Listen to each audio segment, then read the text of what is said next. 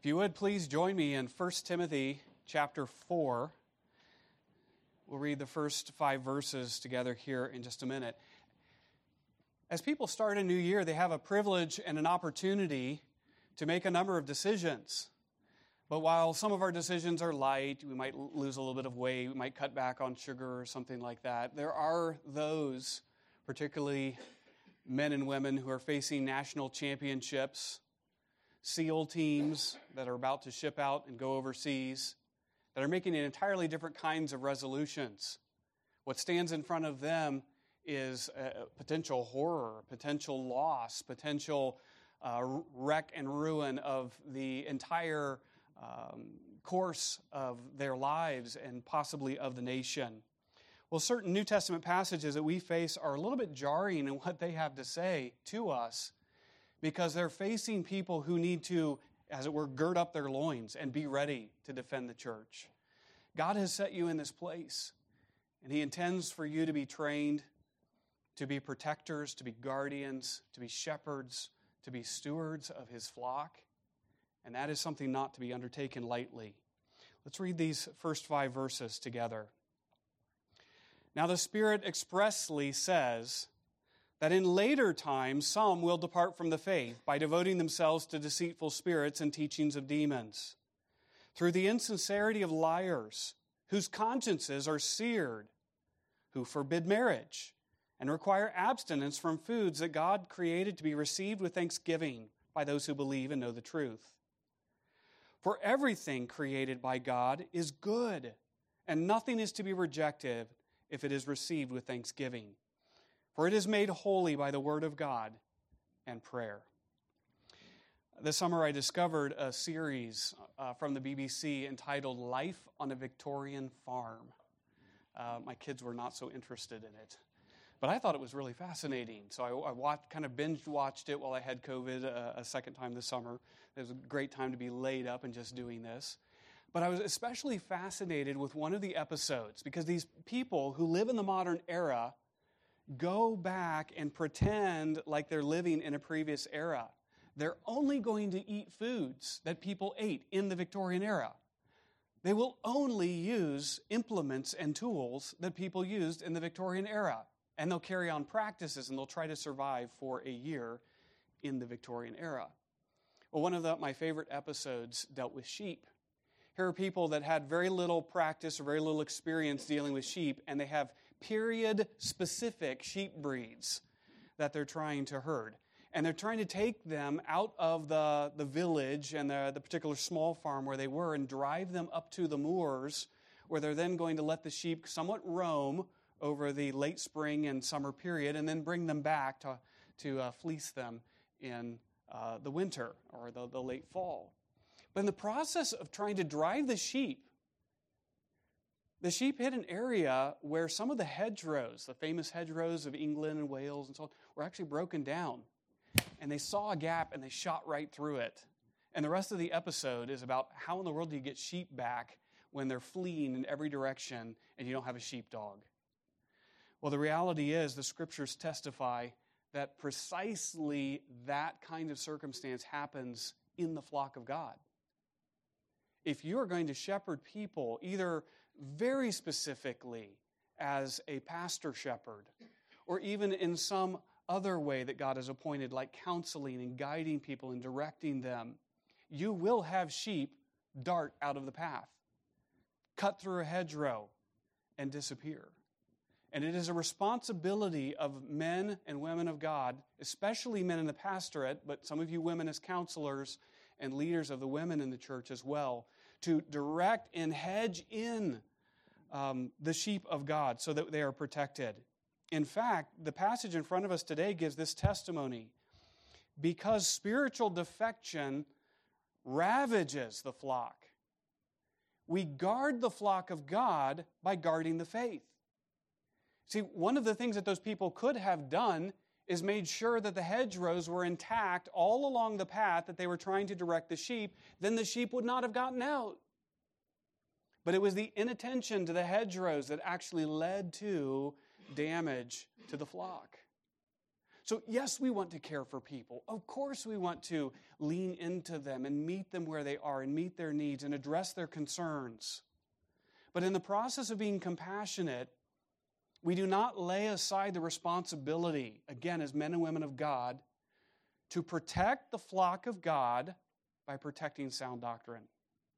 So let us guard the faith together. What does the passage begin by showing us? Spiritual defection is definite.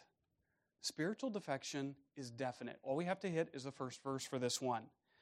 And while we don't like to go into Greek, and I certainly wouldn't do this if I were out at a church where people weren't exposed to Greek that much, we can do so here.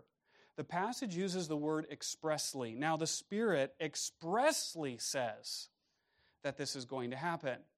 Big deal. This word occurs only once in the New Testament. So we don't get a lot of fodder from the rest of the New Testament to understand exactly what's going on and the significance of what God is saying to us in this passage.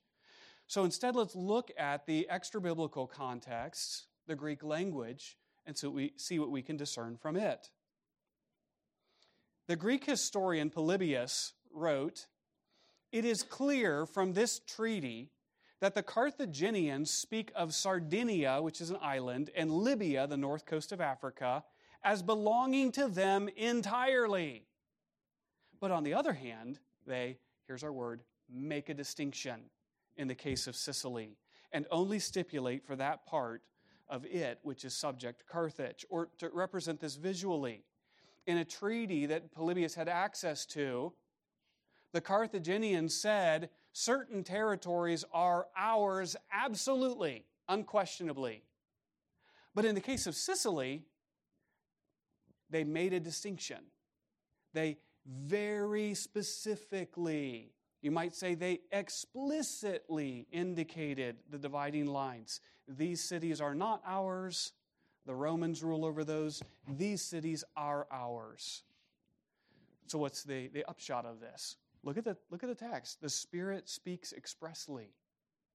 Why in the world at this point in the Scriptures would Paul lean into us and say, hey guys, the Spirit is like super detailed on this one point. The Spirit does not want you to miss this particular point. The Spirit is as clear and direct as He can possibly be on this issue. Josephus backs this up. Our legislator, he would say in the Antiquities of the Jews, there he's talking about Moses, right? The legislator for the Jews. So our legislator speaks some things wisely but enigmatically, and other things under a decent allegory. But he still explains such things as required a direct explication plainly and expressly. Note the contrast. There's the enigmatic and there's the kratos. There is the unclear and the mysterious, and there is as precise and direct and clear as can possibly be stated. And God's Holy Spirit does that right here in this text. The Holy Spirit comes to us and addresses us and says, you must not miss this point. Well, what point is that? In later times, some will depart from the faith. Well, that's pretty discouraging. The Spirit, when He actually takes time to be precise and direct with us, He tells us that people are going to depart from the faith. Yes, He does. The second key phrase that we have to look at is this expression, in later times. There are some commentators who think that that means the last days, like 2 Timothy 3:1. But I think there is a more contextually appropriate meaning. Paul does not say, in the last days, in the end of time. He uses a new expression, and it simply means later, afterward, later on. So in the life of everyone, well, later on, we're going to do this. Later on this semester, you'll have certain projects due. Some of you, later on, I'm going to get married. Some of you, later on, we plan to have children. And here, the Spirit expressly and clearly says, later on, some are going to depart from the faith. Later on in what? In the life of every church. In the experience of any aggregated group of people, later on, some of those will leave. Later on, some of those will say, I've had enough of it. Later on, some of them will be discouraged. They will become tired. They will depart from the faith. Which means that if we're not attentive to the flock and have our finger on the pulse of people who are in the process of looking for the hedgerows to jump, or they're starting the process of wandering, we're ignoring this express instruction of the Holy Spirit that He wanted us to be almost more alert to and aware of than anything else in this book. This coincides well with 1 John 2:19. They went out from us, but they were not of us. If they had been of us, they wouldn't have continued with us. But they went out, that it may become plain that they are not of us. There will be defections from the faith. But the passage continues to express the fact that spiritual defection is actually devilish in its origin. And we don't want to become mystical, and we can only deal with what the Scriptures actually tell us about devils. There's no point in speculating. We don't see them, though they are active in this world, and we know they are active in this world because God says so. But look what the text says. They are going to devote themselves to deceitful spirits and teachings of demons. He doesn't say merely that humanity is led astray by our own imagination, although that is true, or that humanity is led away by our own lusts and desires. That also is true. But as far as this passage is concerned, Satan is ravaging the flock by actively breaking down the hedgerows, drawing the sheep into a completely different path, a completely different pasture that is foreign to the one that the Scriptures lay out for us, and he's destroying them. That is, Satan and his angels are very much at work. The rest of the Scriptures back this. 1 Corinthians 10:20. What pagans sacrifice, they actually offer to demons. It's not that you're dreaming it up. You're exaggerating. The demons are, yes, they exist, but they're not really that active. No, when the pagans go to worship their idols, they're actually actively worshiping demons. Demons who are energizing the activities of this world. Our political spheres in this world, the economic spheres of the world, the social spheres of the world, the ethical spheres of the world. Or Ephesians 6:12, we do not wrestle against flesh and blood, but against the rulers, against the authorities, against cosmic powers over this present darkness, against spiritual forces of evil in the heavenly places. They are here. And even at the end of time, the rest of mankind who are not killed by these plagues did not repent of the works of their hands, nor give up worshiping. Oh, they were just worshiping money. No, they were worshiping demons. They thought they were pursuing wealth. What they were really pursuing were satanic forces. What they were really valuing was a completely alternative worldview that was engendered, inspired, initiated by dark forces who are antithetic to God, who hate Him, and who want to destroy Him. So again, this doesn't mean that we go on some spiritual witch hunt, but especially as spiritual leaders, we need to be aware that the stuff that goes on out there in the world around us is not just bad ideas. Just yesterday, my wife came home from, she teaches middle school English here, and they had covered a particular story that has old references to words that now have different meanings. You know what I'm talking about? And the meanings now have been corrupted and perverted. And she had an entire class of 8th graders, and they're smirking at each other, and they're laughing behind their hands, and then they're getting together in groups right after class is over, and they're talking about, and they thought it was funny. And our world will use words like gay and corrupt rainbows. That's not just some small deviation. That is Satan actively at work. And he is hunting for your soul, but in the context of the preaching of this semester, he's hunting for your sheep. He's trying to savage and ravage the flock by leading them astray through doctrines that he's representing as enlightened, that he's representing as noble, that he's representing as tolerant, and in reality there's nothing noble, enlightened, or tolerant about it. It is debased and it is devilish. The Spirit speaks expressly. This is not going to be some pastor, some teacher way down the line who's a little carried away. The Spirit being as clear as he possibly can be that the origin and source of this activity is devilish. The defection itself is insincerely deceptive. The phrase that comes next seems to indicate that the decision to pay attention to doctrines of demons does not actually spring from sincerity. Okay? People are choosing to follow the doctrines of demons not with some kind of, oh, wow, absolutely, it was right. And as I study Scripture, it looked like it was good. Rather, there is some kind of corruption and twisting taking place there that is not just that they're being deceived, but they're being insincerely deceived. You're like, how in the world do those go together? Well, there is a satanic lie being offered to them, but there is something in the human heart that is responding to that lie and is eager to go along with it. So it is not just Satan over here and, well, the devil made me do it. No, Satan gave the lie and they followed it because they wanted to, and they're insincere in that process.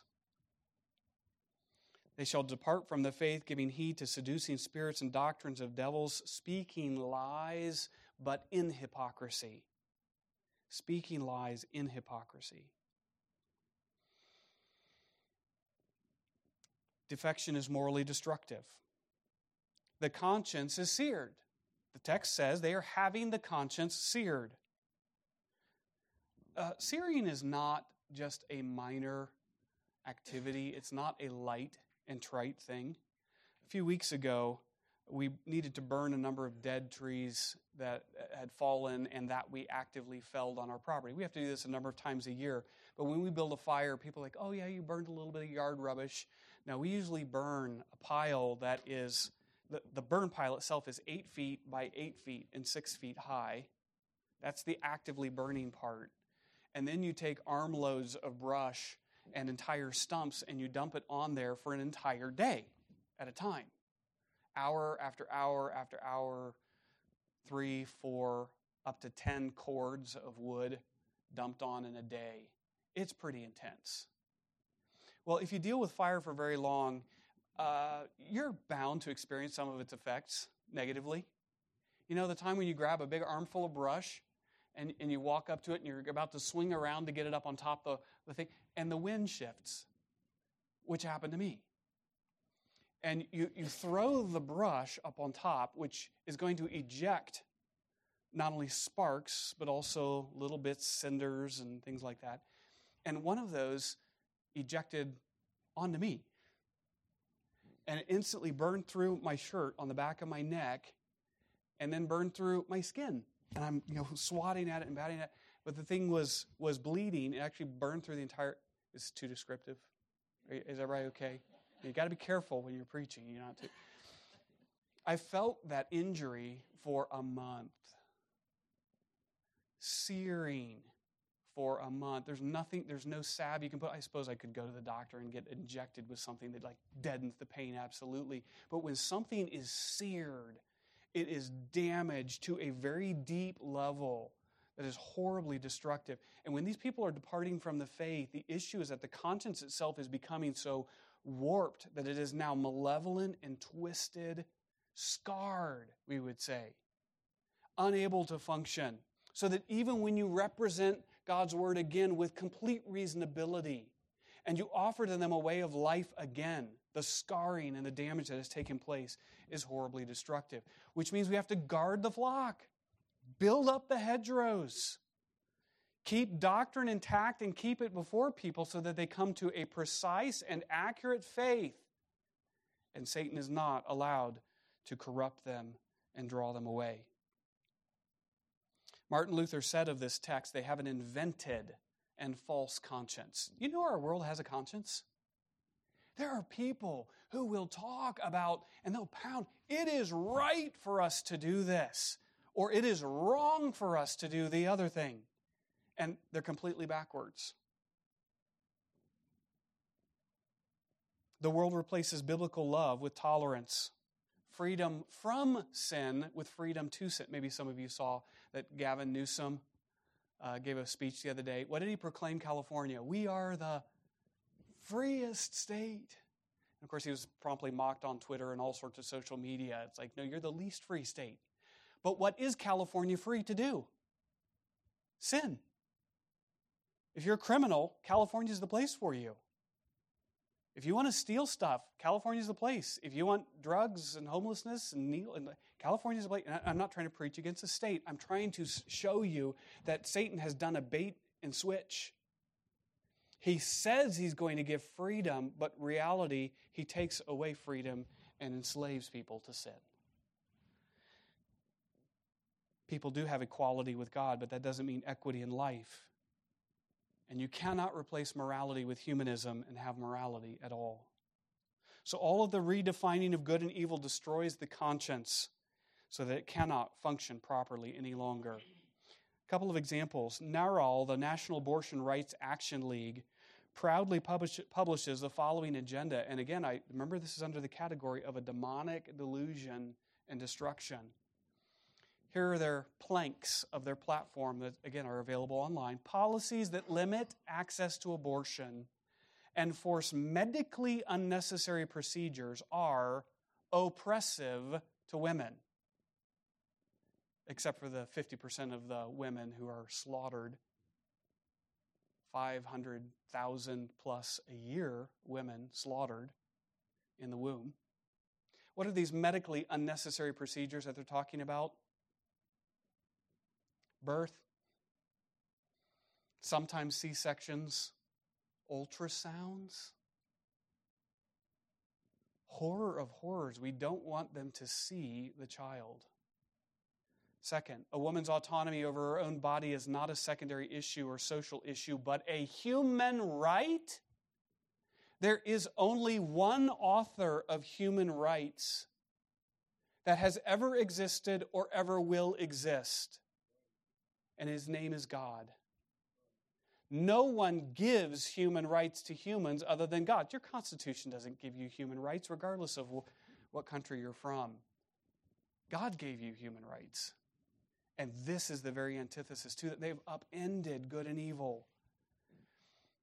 And yet they don't do it in words that are malignant, do they? Well, look at that. We don't want to be oppressive to women, and therefore we have to go along with. And Satan has twisted and warped it, and he's trying to mislead your flock and corrupt their thinking so that by words that sound good like this, they actually come to believe a lie. Defection is finally falsely delimiting. Falsely delimiting. Notice the phrases in here like forbidding to marry. While Paul gives two examples of false delimitations on divinely ordained activities, it seems likely there are probably lots of others. Just this morning I read it, Colossians chapter 2. And here you have people that think, okay, I know the gospel's important, that's really good, but we've already done the believe in Jesus thing. Now, what are the really big issues of life? And how can I really be holy? And they're sitting around and they try to come up with human and humanistic mechanisms of righteousness. So, human-made religion, Paul will say. Self-made piety. And he gives you several examples here. Do you know that human-made religion and self-made piety is devilish? Righteousness isn't. Following God's word is not devilish. Being sincere and having standards for yourself and guiding your own children after you and even giving good counsel and advice to people on, there's some prudence here and here's how the scriptures come to play on your situation. Here's a righteous... That's not devilish, obviously. But human-made religion is devilish. And it didn't take long for the church to fall into this, did it? Even today, you can read stories. In case you want some of them, you can hit up our church historians periodically for them. Of saints who went and lived on the top of a pillar. Wow. I wish I could be that righteous. God doesn't call that righteous. He does tell us what the source of that kind of thinking is. Forbidding to marry, commanding to abstain from things that God has created that are legitimate when bounded by His Word and the principles of Scripture, but they are perfectly legitimate, and asceticism is not biblical. Wickedness is not biblical, but neither is asceticism. And here people are often led astray, again, by the seductiveness of an over-piety. Even the Old Testament warns us. Solomon himself warns us, be not over-righteous. Is he actually saying you can be over-righteous? No, you can't be over-righteous, but in the sense of creating humanistic standards of righteousness that are aside from God's righteousness and aside from the Scriptures, and passing those on, and people are led astray. As I looked for illustrations of this, I ran across an individual I'd never heard of before. His name is Keith Gordon Ham. He was born to conservative Baptist pastor Francis Ham. Early in life, Keith was a zealous evangelist for the gospel in his schools, his public schools. After graduating from Maryville College, number one in his class, he went to the University of North Carolina where he met Howard Wheeler, who became his lover. Wait, this is Keith. And we're talking about Howard. This is in the 1960s. Didn't work out well for him. He chose a different path. Well, the rest of his life is that Keith fell in with Hare Krishnas. He took a big, long, pseudo-Indian sounding name and started positioning himself to take over the movement altogether. He added all sorts of ascetic practices and sub-Christian elements to his religion and gathered a huge number of followers around himself.